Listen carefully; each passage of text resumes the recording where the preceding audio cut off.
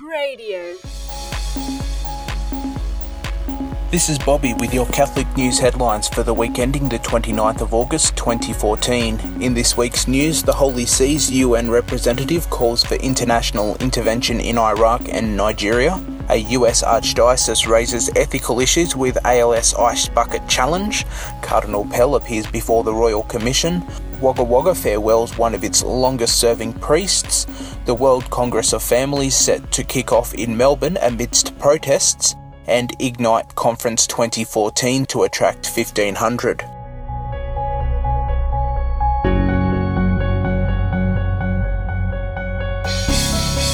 The Holy See's permanent observer to the United Nations in Geneva, Archbishop Silvano Tomasi, has once again called foreign intervention to stop Islamic State from wiping out Christians and other minorities in Iraq and its surrounding areas. Archbishop Tomasi told Vatican Radio that Pope Francis' stance on the matter is clear.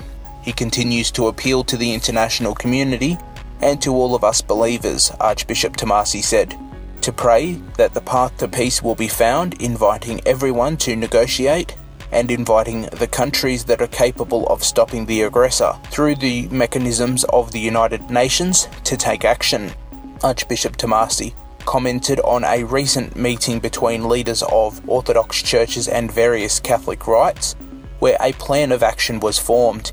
He said that the leaders would ask for help from the international community to end the killing of minorities and then to maintain an international presence that would allow Christians to return to their homes.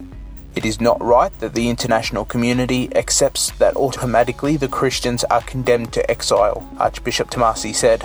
They have the right to live at home where they've lived for 1,700 years since before the arrival of Islam, so that they can continue to live there not only because it is their natural right, but also because they are a presence that is a benefit to the Islamic community and which helps diversify the social context, which can slowly favour a democracy that respects the identity of every person and each group, he said. Archbishop Tomasi also commented on recent events in Nigeria where Islamic militant group Boko Haram have proclaimed a caliphate. The violence used by Boko Haram is worrying, he said.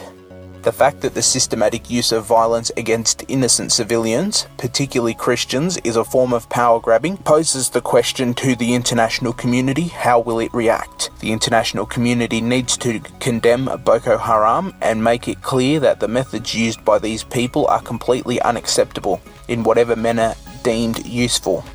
It must also support the Nigerian government to fulfill its efforts to reject this group, Archbishop Tomasi said.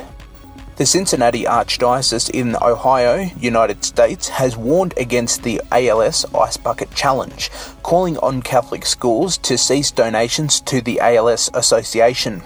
In an article posted on the Archdiocesan newspaper's website, the Archdiocese noted that the ALS Association, while doing good work towards the goal of treating the disease, supports embryonic stem cell research. The article reads, the Archdiocese is not dissuading individual Catholics from making donations, but they are encouraged to be fully informed and make their own prudential judgments. The Archdiocese of Cincinnati has determined that its Catholic schools will not, as organisations, donate to that particular charity. The article also quotes St. John Paul II saying, any treatment which claims to save human lives, yet is based upon the destruction of human life, in its embryonic state, is logically and morally contradictory, as is any production of human embryos for the direct or indirect purpose of experimentation or eventual destruction. The Archdiocese commended those who wished to contribute to the cause of ending ALS, but suggested finding a more ethical alternative to the ALS Association. It offered the John Paul II Medical Research Institute as a suitable alternative, a secular non-profit which uses only adult stem cells and is committed to building a culture of life. The Archdiocese Superintendent of Catholic Schools, Jim Rigg, later filmed himself taking the Ice Bucket Challenge, announcing that he would also make a donation to the John Paul II Medical Research Institute. campaign to raise awareness and funds for research into amyotrophic lateral sclerosis, a motor neuron disease, has taken social media by storm in recent months, raising close to $100 million for the ALS Association since July. Celebrities who have taken part by filming themselves having ice water dumped over their heads include President George W. Bush, Matt Damon, David and Victoria Beckham, and dozens more. Cardinal George Pell and Archbishop Dennis Hart have appeared at the Royal Commission into Institutional Responses to Child Sexual Abuse in Melbourne this week. In its latest study, the Commission is investigating the Archdiocese of Melbourne's Sexual Abuse Victim Assistance Program known as the Melbourne Response, which was introduced by Cardinal Pell as Archbishop of Melbourne and is currently overseen by Archbishop Hart. During examination, Archbishop Hart was challenged on the practicality of priestly celibacy and its role in sexual abuse.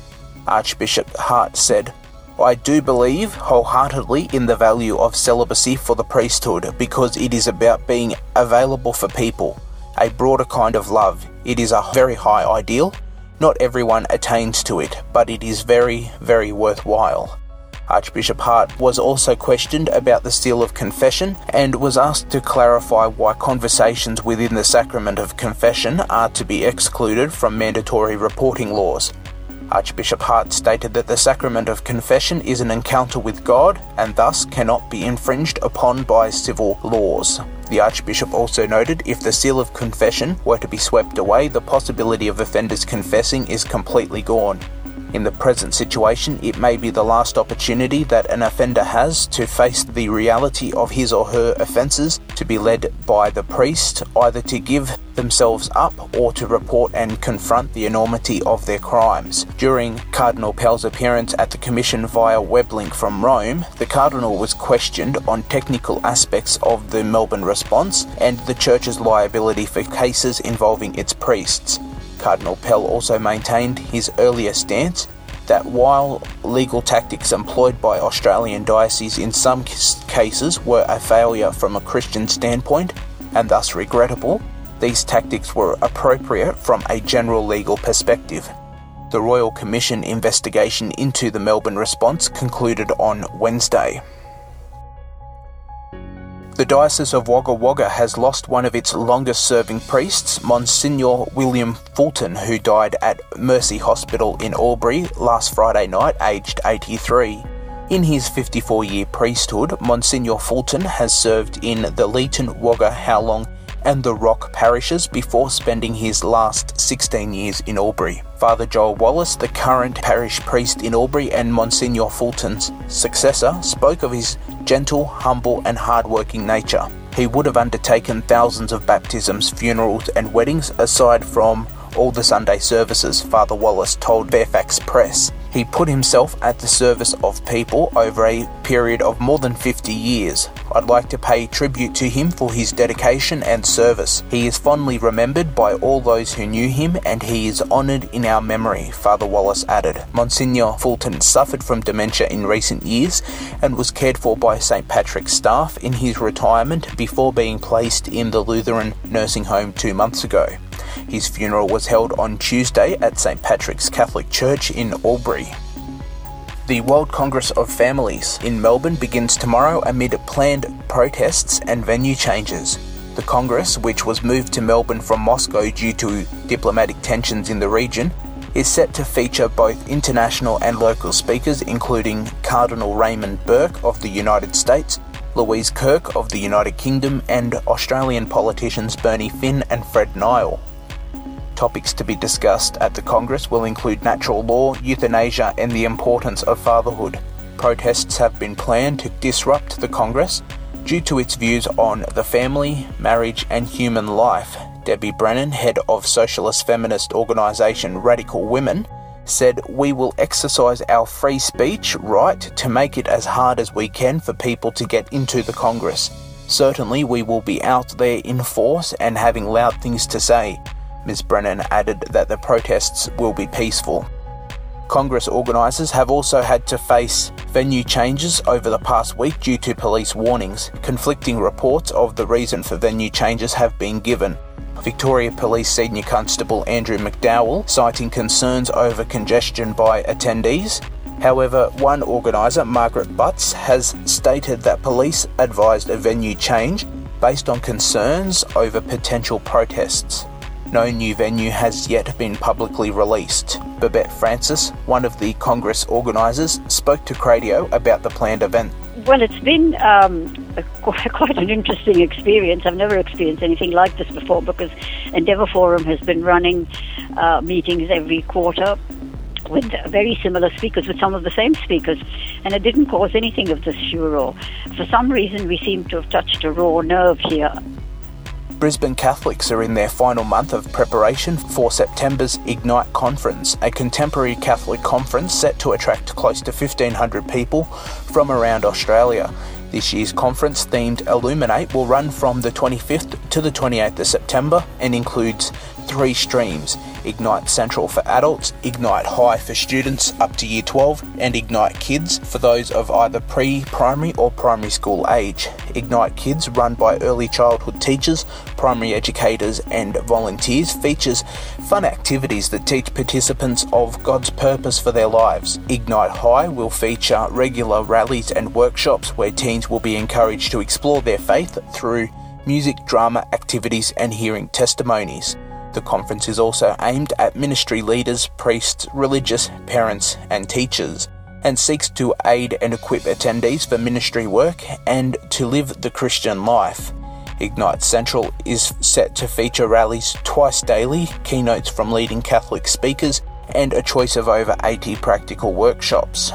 Youth Coordinator for Ignite Youth, Scotty McDonald, caught up with Cradio recently to tell us more. One of our big things is that we want it to be a conference for young people and people working with young people and people just, I suppose, wanting that experience of the church no matter their age.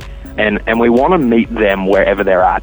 There's nothing more beautiful than the Friday night of Ignite Conference where we will lead adoration with the entire conference. During our night rally there'll be adoration and to have 1,000 young people on their knees before the presence of Christ is just transformative and life-changing. Ignite Conference runs from the 25th to the 28th of September at Mueller Performing Arts Centre in Rothwell, Brisbane. To find out more or to register, visit igniteconference.com.au. That's it for this week's headlines. Thanks for listening. For more details of these stories or for more Catholic talks, interviews and programs, visit cradio.org.au.